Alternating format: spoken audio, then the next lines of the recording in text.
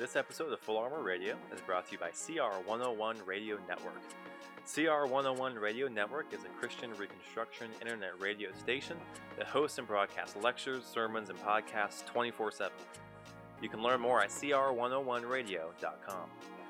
We're also brought to you by GCS Apprenticeship Program, which is dedicated to training the next generation of Christian teachers so they can own and operate successful and profitable Christian schools.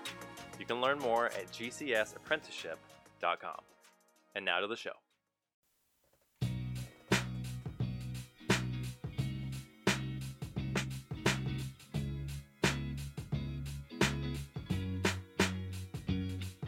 Hello and welcome to Full Armor Radio. I'm your host, John O'Rourke. It's good to be back with you. Today I'll be starting a new series of podcasts on pragmatism. Pragmatism in blank will be the series. Pragmatism in, and then fill in the blank. And today, the first episode will be pragmatism in worship. Pragmatism in the worship of God. I've pulled together a number of videos here of examples of pragmatism in worship. That is basically doing whatever we feel like in worship, doing whatever we think would be cool, or whatever we think would be enjoyable for us, or what we think might be pleasing to God in some cases. Essentially, things that people do in worship that for many of us, it makes us raise our eyebrow at. We say, something doesn't seem right about what they're doing there. And some of these will be much more obvious. Some of these will be something that maybe you've seen. Maybe you've seen in your church, or you've seen in a church you've been visiting before, or a church you used to go to. But what I want to do is show some examples of what people are doing in their church worship services. And then I want to respond to them and say, how could I biblically say that anything that they're doing here is wrong? And I want to be able to answer that question, because I think for many of us, we see stuff that we think is weird, or stuff that makes us cringe a little bit. And then we don't really know where we would go biblically to refute such notions, such things that they do. So I want to start off with something here, and I'll describe it for those of you who are not watching the video. I'll describe what's going on. But we'll call this one Big Comfy Couch, because that's what the pastor here calls it. So here we go. Here is Big Comfy Couch. Hey, so listen, who grew up in a family where mom had the rule, no jumping on the bed, no jumping on the furniture? Who had that kind of rule? Come on. Who had that rule? We had that rule growing up, right? No jumping on the furniture. But guess what? My mom was in the last service. She's not here at this service. Oh, yeah. Welcome to the Comfy Couch. So just basically, if you're not watching the video, here's a quote unquote pastor of a church who is jumping on probably a 25-foot tall couch made from a trampoline on the stage of their church in the beginning of his quote unquote sermon. Continuing. Series at Church by the Glades. Gonna be fun today. I do no tricks on the trampoline because I might hurt myself. And we're going to have a great time. And we are pro-couch because couches are just cool. We have a couch in our family room. And we were all wondering, are they pro-couch? And turns out, yeah, they're pro-couch. That's the question that was on all of our minds. But the 25-foot couch certainly confirms that they are indeed pro-couch. Continuing on from Pastor Hughes here. Here we go. Man, we have great times there. I love being on the family couch. All right, so that was the beginning of his sermon, where it's I guess it's an illustration or something, but he has a giant couch that they clearly put a fair amount of work into, so he could jump and make a joke and so on and so forth as a part of their worship service. That's part of their worship service. Now here, from the same worship service, here's the end of it. This is their music. At the end of that same worship service. This is a song that they do.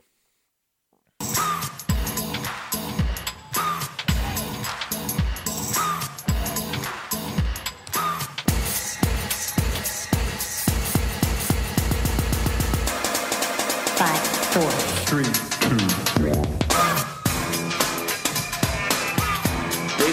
you have a dance routine going on, a choreographed dance routine. About 7 or 8 people are doing that.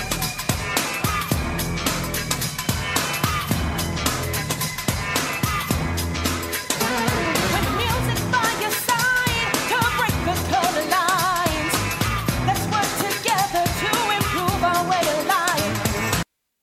All right, so that was the first one.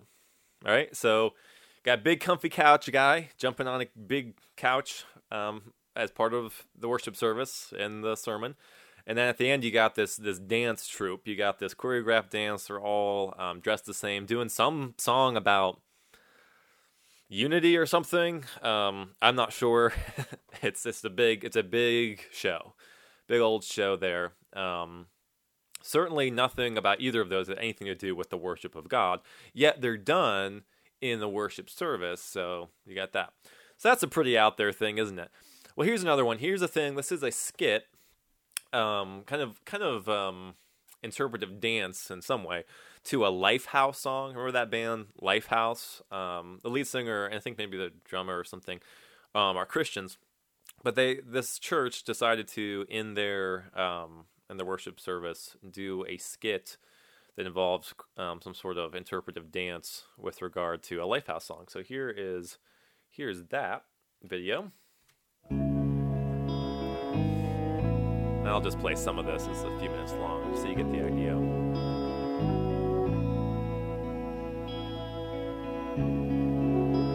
So you got a guy here. I think he's meant to represent Jesus. You got a young lady here, and it's all kind of, like I said, interpretive dancing,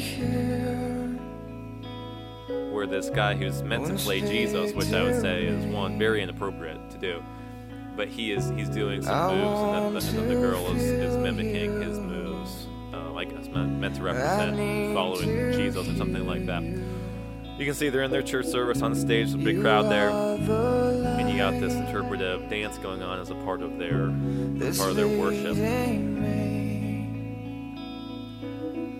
This kind of skit during a Lifehouse song. So that kind of gives you the idea. I think this is something that they're doing in worship, something that is much more likely to happen in your average church. But I would also say this is also inappropriate to do in worship, just like the comfy couch guy. All right, next one. This next one's actually interesting because it's done at a ostensibly or so-called Reformed Presbyterian church. This is done with Tim Keller, Pastor Tim Keller's group, Redeemer, up there in New York. This is something that happens before or during the Lord's Supper, during their worship service. This is essentially what we're going to see here is 3 young men do ballet for the worship service. Do ballet for worship. So as you can see there on the front, there's the Lord's table there, and then here are on the stage guys doing ballet as part of the worship service.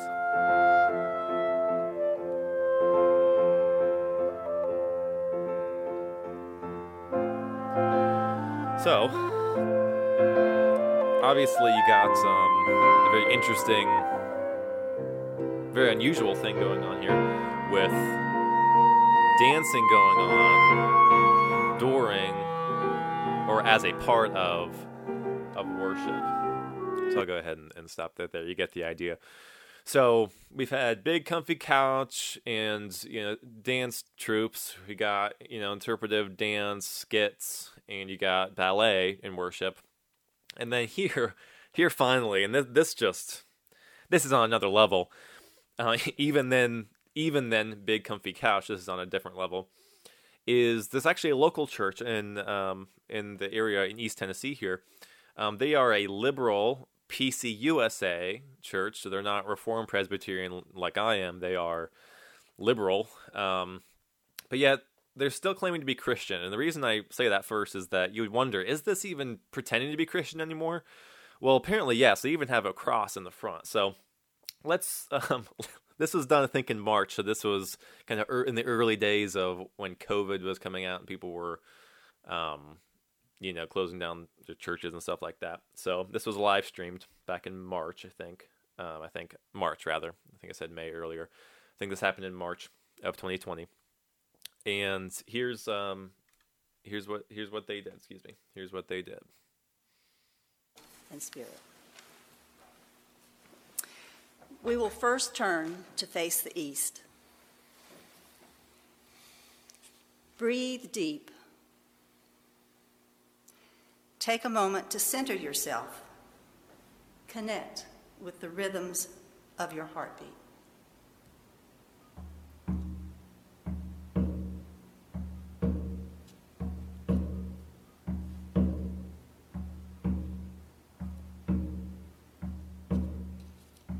Spirit of the East, energy of air, awaken us with the spring breeze.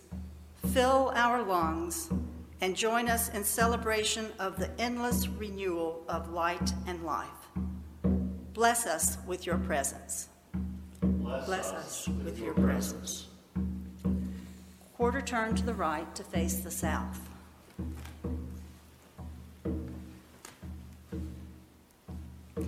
Spirit of the South, energy of fire, warm us with the rising sun. Quicken our hearts and join us in celebration of the unfolding of the earth. Okay, that's about as much of that as I can take. So in this, you got ritualistic readings where you're centering yourself. Center yourself with the rhythm of your heartbeat, and you got the drum, boom, boom, boom, boom, and then imploring or calling to the spirits of the directions, spirit of the east, spirit of the east, spirit of the south, etc., etc., which is, again, on a different level than the rest of these, because that's just straight up worshiping of other deities or something. So straight up idolatry in an obvious sense. But in all these, we have some line that connects them.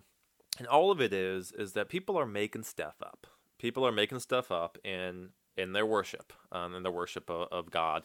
I would maybe exclude that last one there because they're really not worshiping God. But the other ones are, at least, they're calling themselves Christian worship, and so is the Spirit of the East drum one as well. But it's pretty obviously not Christian. But the other ones, you say, well, what's wrong with a skit? What's wrong with a little interpretive dance? What's wrong with a little ballet? What's wrong with a little, this and that? And that's what I want to talk about today, which is the topic of what's called the regulative principle of worship. The regulative principle of worship. What is the regulative principle of worship? Well, it's very simple. The regulative principle of worship is that when it comes to the worship of God, we can only worship Him the way that He has commanded us. Not adding, not subtracting. We can only worship Him the way that He has commanded us. Now, there's something else. There's a contrary view, and that's called the normative principle of worship. And what the normative principle of worship is that you can do whatever you want in worship as long as it's not explicitly forbidden in the Bible. So, according to the normative worship, you could do ballet during worship because the Bible doesn't say don't do ballet in worship. You could, do a skit because the Bible says don't do a skit. As long as it's, not expressly forbidden, you can do it. That's the normative principle. But I would argue that's not the biblical view of worship. The biblical view of worship is the regulative principle, which means that you can only do what God has commanded. He doesn't have to expressly forbid it for it to be forbidden. He says, do this for worship, period. And if you add to it or subtract from it, that's a sin. So if you were to go ahead and jump in there and do some sort of skit, since God has not commanded you to do a skit, that would be inappropriate, that'd be wrong worship. So let's look at some text about the regulative principle of worship. First text I'll look at is Leviticus chapter 10. Leviticus 10 is the narrative about Nadab and Abihu, the sons of Aaron, the priest. So here's Leviticus 10, 1 through 3. It says, Now Nadab and Abihu, the sons of Aaron, each took his censer and put fire in it, and laid incense on it, and offered unauthorized fire before the Lord, which he had not commanded them. And the fire came out from before the Lord, and consumed them, and they died before the Lord. Then Moses said to Aaron, "This is what the Lord has said, Among those who are near me I will be sanctified, and before all the people I will be glorified." And Aaron held his peace. So, what do we have here? We have Nadab and Abihu offering a sacrifice to God, put fire in their censer to God, laid incense on it, but God hadn't commanded them to do that. It was unauthorized fire, and what did God do? He killed them for it, because he said, "I will be sanctified. I will be treated as holy." So, what's the context here? Right before this, in Leviticus chapter 9, God had just accepted the sacrifice that Aaron had offered as a priest. It was a really amazing, big thing. God accepted their sacrifice. How awesome is that? But you'll notice something about chapter 9, chapter 8 before Nadab and Abihu. For example, in chapter 9, verse 10, it says, it's going through the details of how they're supposed to sacrifice. And it says, "But the fat and the kidneys and the long robe of the liver from the sin offering he burned on the altar, as the Lord commanded Moses." You see, so he did it the way the Lord commanded. Verse 21 says, "But the breast and the right thigh Aaron waved for a wave offering before the Lord, as Moses commanded." Right? So, again and again there, they're doing it according to what Moses commanded, what the Lord commanded. But then with Nadab and Abihu in chapter 10, verse 1, it says, "They laid incense on it and offered unauthorized fire to the Lord, which he had not commanded them." You see, he didn't expressly say, "Well, you can't do that." He said, "Just do what I say. Do what I command only." He didn't expressly forbid what they did. They just made up something. They added something to worship, and that was not pleasing to God. It's will worship. It's man inserting his own methods of worship in which God has not commanded. It's kind of like this. God has said, "I want this from you. I want worship in this way." And we say, "No, let's do it my way. I know what you would like, God, better than you do." That's kind of the problem here. So, if say a king tells his servants, "Okay, I want a cup of coffee, and what I want in that coffee is 2 sugars and 1 cream." And the servant comes back and says, "Okay, yeah, well, I thought you'd like it better just black, just straight." The king would say, "No, I told you what I want." And the servant says, "Well, I figured I know better than you. I know what you want better than you know what you want." See, the king did not say, specifically like, "Don't do this, don't do that." He just said, "This is what I want." And the servant needs to just listen to what he says. And same thing here in worship is that we ought to just do what God says, because that's what he expects of us. Let's look at another text, 2 Samuel chapter 6. I'm dealing with the Ark of the Covenant. Excuse me. 2 Samuel chapter 6. We have the incident of Uzzah and the Ark. So, 2 Samuel 6, verse 3, it says, "And they carried the Ark of God on a new cart, and brought it out of the house of Abinadab, which was on the hill. And Uzzah and Ahio, the sons of Abinadab, were driving the new cart with the Ark of God, and Ahio went before the Ark. And David and all the house of Israel were making merry before the Lord, with songs and lyres and harps and tambourines and castanets and cymbals. And when they came to the threshing floor of Nacon, Uzzah put out his hand to the Ark of God and took hold of it, for the oxen stumbled.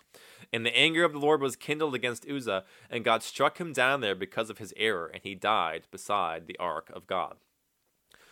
So what's the issue here? They're here all excited because they're bringing the Ark to Jerusalem, but they put it on an ox cart, and because the ox stumbled, Uzzah's going to, with really good intentions, he's going to try to keep the Ark from falling on the ground. Isn't that great? Well, here's the problem. God did not command them to carry it on an ox cart. He very particularly commanded them to do it a different way. And that particularly was to put poles through the rings that were built on the Ark of the Covenant so that it would not fall. See, when they end up going the second time, when David goes the second time to bring the Ark, here's what he does. Here's what's said about it. In 1 Chronicles 15, 13 to 15, it says, David says, "Because ye did not carry it the first time, You did not carry it on poles the first time. The Lord our God broke out against us because we did not seek him according to the rule. So the priests and the Levites consecrated themselves to bring up the ark of the Lord, the God of Israel. And the Levites carried the ark of God on their shoulders with poles, as Moses had commanded according to the word of the Lord. See the difference? Now they're actually doing what God said. Now in the law there, the God say, carry it on poles, don't carry it on an ox cart. No, he just said, carry it on poles on your shoulders. Period. Don't change it. Don't add something to it. Don't subtract to what I'm commanding with regard to worship. And the Ark of the Covenant, it regards worship as it regards the tabernacle and the temple. It's part of the ceremonial worship of God under the Old Covenant. They were supposed to carry it on the poles. God designed it that way for a purpose. Well, David and the men, they didn't really think it was a big deal to do that. So, got to put it on the ox cart. That was wrong. They needed to put it on poles. And he actually says that they all were responsible for it, not just Uzzah, but all of them, because they should have insisted that it was on poles. So because you did not carry it for the first time, talking about the priests and the Levites, they were wrong too. They were in sin too because they weren't doing what God commanded. They were supposed to carry it on poles. All right, let's look at another one. Jeremiah 7, verse 31. Jeremiah 7:31, another one. Listen to the way this is worded. The way that God says this is very important to pay attention to how he words this. Jeremiah 7:31. And they have built the high places of Topheth, which is in the valley of the son of Hinnom, to burn their sons and their daughters in the fire, which I did not command, nor did it come into my mind. You see, he's saying, I didn't command you to worship that way. You're only supposed to do what I command you. Now, is it true that it's forbidden to murder your children? Yes, but that's not what he says here. He doesn't say they put their sons and daughters in the fire, which I said you shall not do, because I said you shall not murder. He says, no, I didn't command them to worship that way. That's the sin here, because he didn't command them to worship that way. Now, it would also be a sin, of course, additionally, that they murdered and so on and so forth, and that they also, they're committing idolatry, of course, but they're saying don't worship me in that way because I did not command you to worship me in that way. Another good one. This is in the New Testament. This is actually Jesus's explanation of the regulative principle in Matthew 15, 1 through 9. This is Jesus dealing with the traditions of the Pharisees. They're made up, traditions that they imposed as a part of worship, the worship of God. In this case, it's the hand-washing rule that the Pharisees had, in which Jesus rejected that rule. So let's read Matthew 15, 1 to 9. Then the Pharisees and scribes came to Jesus from Jerusalem and said, Why do your disciples break the tradition of the elders? For they do not wash their hands when they eat. He answered them, And why do you break the commandment of God and for the sake of your tradition? For God commanded, Honor your father and your mother. Whoever reviles father or mother must surely die. But you say, if anyone tells his father or his mother, What you would have gained from me is given to God, he need not honor his father. For the sake of your tradition, you have made void the word of God. You hypocrites, well did Isaiah prophesy of you when he said, and here's the key, This people honors me with their lips, but their heart is far from me. In vain do they worship me, teaching as doctrines the commandments of men. So the Pharisees had this rule, this hand-washing rule, and they were astonished that Jesus and his disciples wouldn't do it. And he's saying, yeah, well, why do you break the fifth commandment by your rule? And their rule was, well, I'll just give things, whatever. What he says, what you would have gained from me is given to God. So these Pharisees would say to their parents, well, I don't need to give you stuff. I'll just dedicate it to God, and that's just as good. When the Pharisees' parents were in need or needed some help or something like that. And Jesus rebukes them and says, for the sake of your tradition, you have made void the word of God. And that is typically how it goes. When tradition starts to creep in, when man-made worship comes in, it tends to push out biblical worship. It tends to push out biblical good works, biblical commandments, and so on and so forth when you start making up your own traditions. So they were all concerned about hand-washing, but they weren't concerned about the fifth commandment. That's the issue here. But then he quotes from Isaiah and says, this people honors me with their lips. Oh, we're very sincere. We want to worship God. but their heart is far from me, because they don't care about his commandments. They're making stuff up. And he says, in vain do they worship me, teaching as doctrines the commandments of men. You see, their own commandments, they're made up, man-made commandments. They were teaching as if they were God's word. That's what they're elevating themselves to that level. And that's not okay. We can't say, well, we can do whatever we want in worship. No, that's vain worship when we do that. It's vain worship. So saying hand washing, we should do hand washing as part of worship. Jesus says, no, you're making stuff up, and you just can't make stuff up and worship. Here's kind of a summary verse of the regulative principle from Deuteronomy chapter 12. It's in the context of worship, but he gives kind of a summary of it at the end, the very last verse. So he warns them against idolatry and gives them specific commands. I'll read a little context, and then I'll focus on the last verse. So Deuteronomy 12:29. When the Lord your God cuts off before you the nations whom you go in to dispossess, and you dispossess them and dwell on their land, take care that you be not ensnared to follow them, after they have been destroyed before you, and that you do not inquire about their gods, saying, how did these nations serve their gods, that I may also do the same? You shall not worship the Lord your God in that way, for every abominable thing that the Lord hates they have done before their gods, for they even burn their sons and daughters into the fire to their gods. Everything that I command you, you shall be careful to do. You shall not add to it or take from it. So God's saying, don't go into the promised land and say, how did these guys worship their gods? We can worship Yahweh the way they did. We'll take their methods and then worship our God with those methods. He's saying, no. Do not do that. I've commanded you exactly how I want you to worship me. Do not add to it. Do not take from it. You see, the regulative principle of worship is very simple. It's just do what God says, no more, no less. So what if somebody's having the Lord's Supper, right? They have their bread and their wine, part of the Lord's Supper, and they say, okay, and now we're gonna have some gummy bears as part of the Lord's Supper. How can you oppose that? The Bible doesn't say don't use gummy bears in the Lord's Supper. I promise you, it doesn't say that. But what it does teach is the principle that you do only what God says with regard to worship. Okay, so you could say it's wrong to use gummy bears as part of the Lord's Supper because it's commanded in Scripture. See, when it comes to worship, there's nothing in terms of the elements of worship that are indifferent. It's just what you have to do, commanded what you have to do. Now, in general, in Scripture, there are things that are indifferent. For example, what you have for lunch is indifferent. The Bible doesn't say, well, you need to have rice and chicken for lunch. It doesn't say you can't have certain things for lunch in the New Covenant era. It leaves it indifferent. Okay, it leaves it open. You're just guided by the general principles of the Word. So, don't be a glutton, and so on and so forth. Be generous and share and so on and so forth. But it doesn't tell you the particulars of what you're supposed to eat for lunch. It's left indifferent. There's freedom, liberty of conscience with regard to that. But when it comes to the category of worship, the worship of God, there's not that. You have to do what he says and only what he says with regard to worship. You can't just start making stuff up.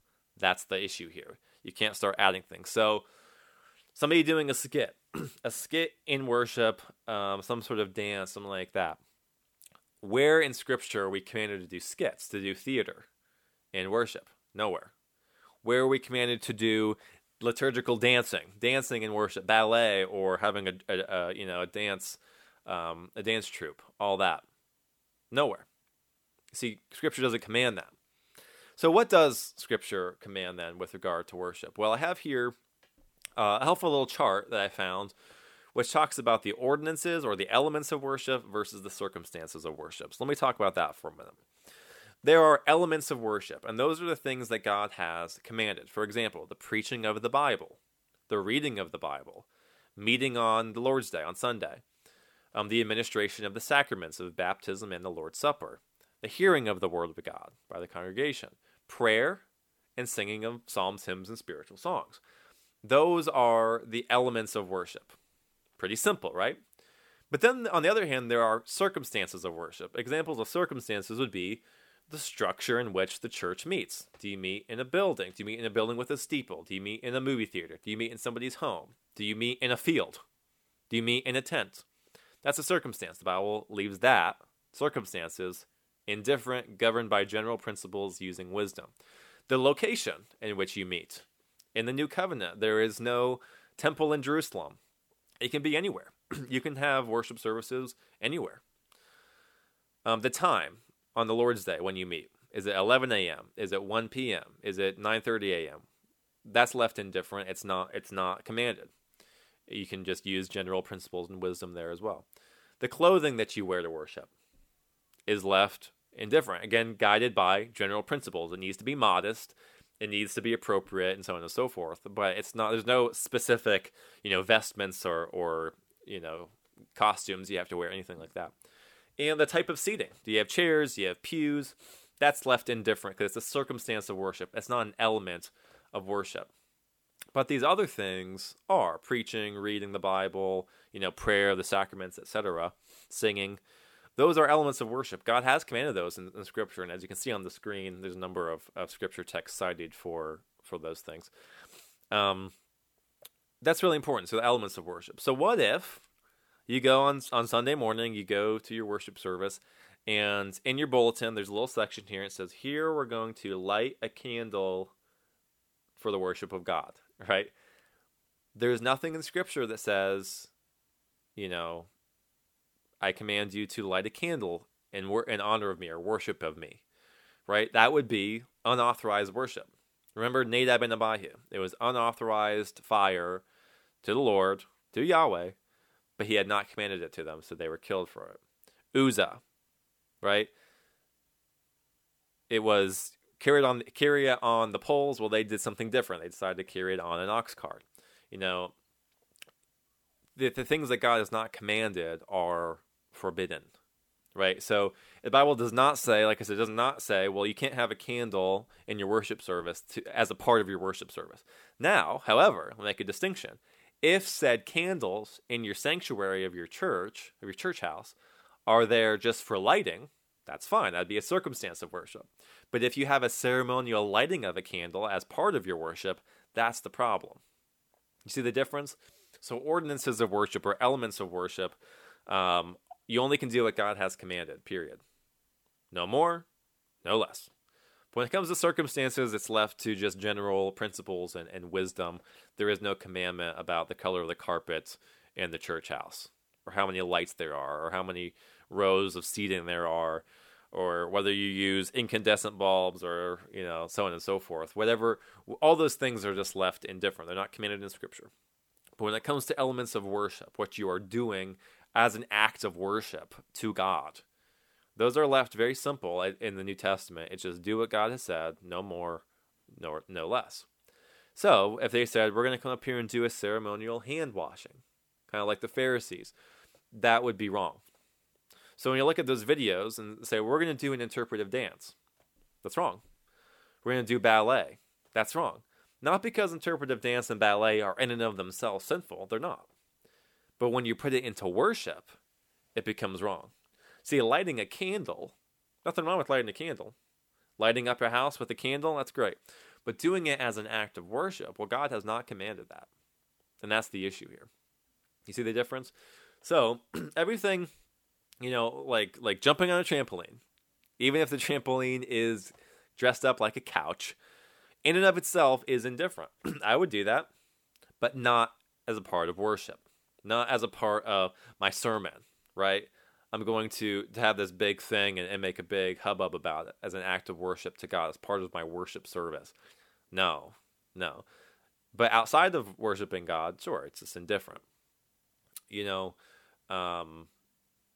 Doing ballet is indifferent. But if you do it as an act of worship in your worship services, see, God has not commanded dancing as a part of the worship. It's preaching and singing and prayer, the sacraments, that sort of thing are the things that are commanded. So, let's sum it up. Remember Deuteronomy 12. It says, everything that I command you, you shall be careful to do. You shall not add to it or take from it. That's with regard to worship. You shall not look at the world. He says, you go into the promised land, you don't look at how they worship their God and think that you can worship me that way. Right? So we don't look at the world and say, how could I worship God by taking ideas from the world? Now, basically what the regulative principle is, it's sola scriptura applied to worship. Is that all we need is the Bible. The Bible alone is the rule, provides the rule of how we are to worship God. And that's simply just by doing what he says, no more, no less. See, this is contrary again to the normative principle of worship, which says you can do anything you want as long as it's not expressly forbidden. So of course we couldn't bow down to images because the second commandment says you cannot bow down to images. Absolutely. But it leaves tons of stuff open. For example, the commandment does not say, you cannot carry the Ark of the Covenant on an ox cart. It doesn't say in the Bible you cannot wash your hands as an act of worship, for example. It doesn't say in the Bible that you can't use gummy bears as part of as part of the Lord's table. You see, but it doesn't matter. It doesn't have to, because if God had to say everything that's forbidden in worship, the Bible would be infinitely long. You see what I mean? Let's take the Lord's Supper, for example. What can't you do in the Lord's Supper? Well, you can't use gummy bears. You can't use Oreos. You can't use milk. You can't use et cetera, et cetera, et cetera. You could have a billion things. You can't use Kit Kat bars. You can't use Milky Way bars. You can't use Hershey's bars. See, the Bible doesn't have to do that. God doesn't have to make the Bible infinitely long to say everything you can't do in worship. Instead, all he says is, here's what you do in worship. The Lord's Supper is simple. It's bread and wine. Baptism, very simple. You use water. It's not hard. Just use water. Just use water. Okay? You don't need to add all this other stuff to it. It's just very simple. Just do this. No more, no less. That's the regulative principle of worship. Which means that worship is regulated by God. We only do what he says. Do not add to it or take from it. Not too hard. So, again, for this subject of, pragmatism in worship, whatever we think is good will be fine in worship. That's wrong.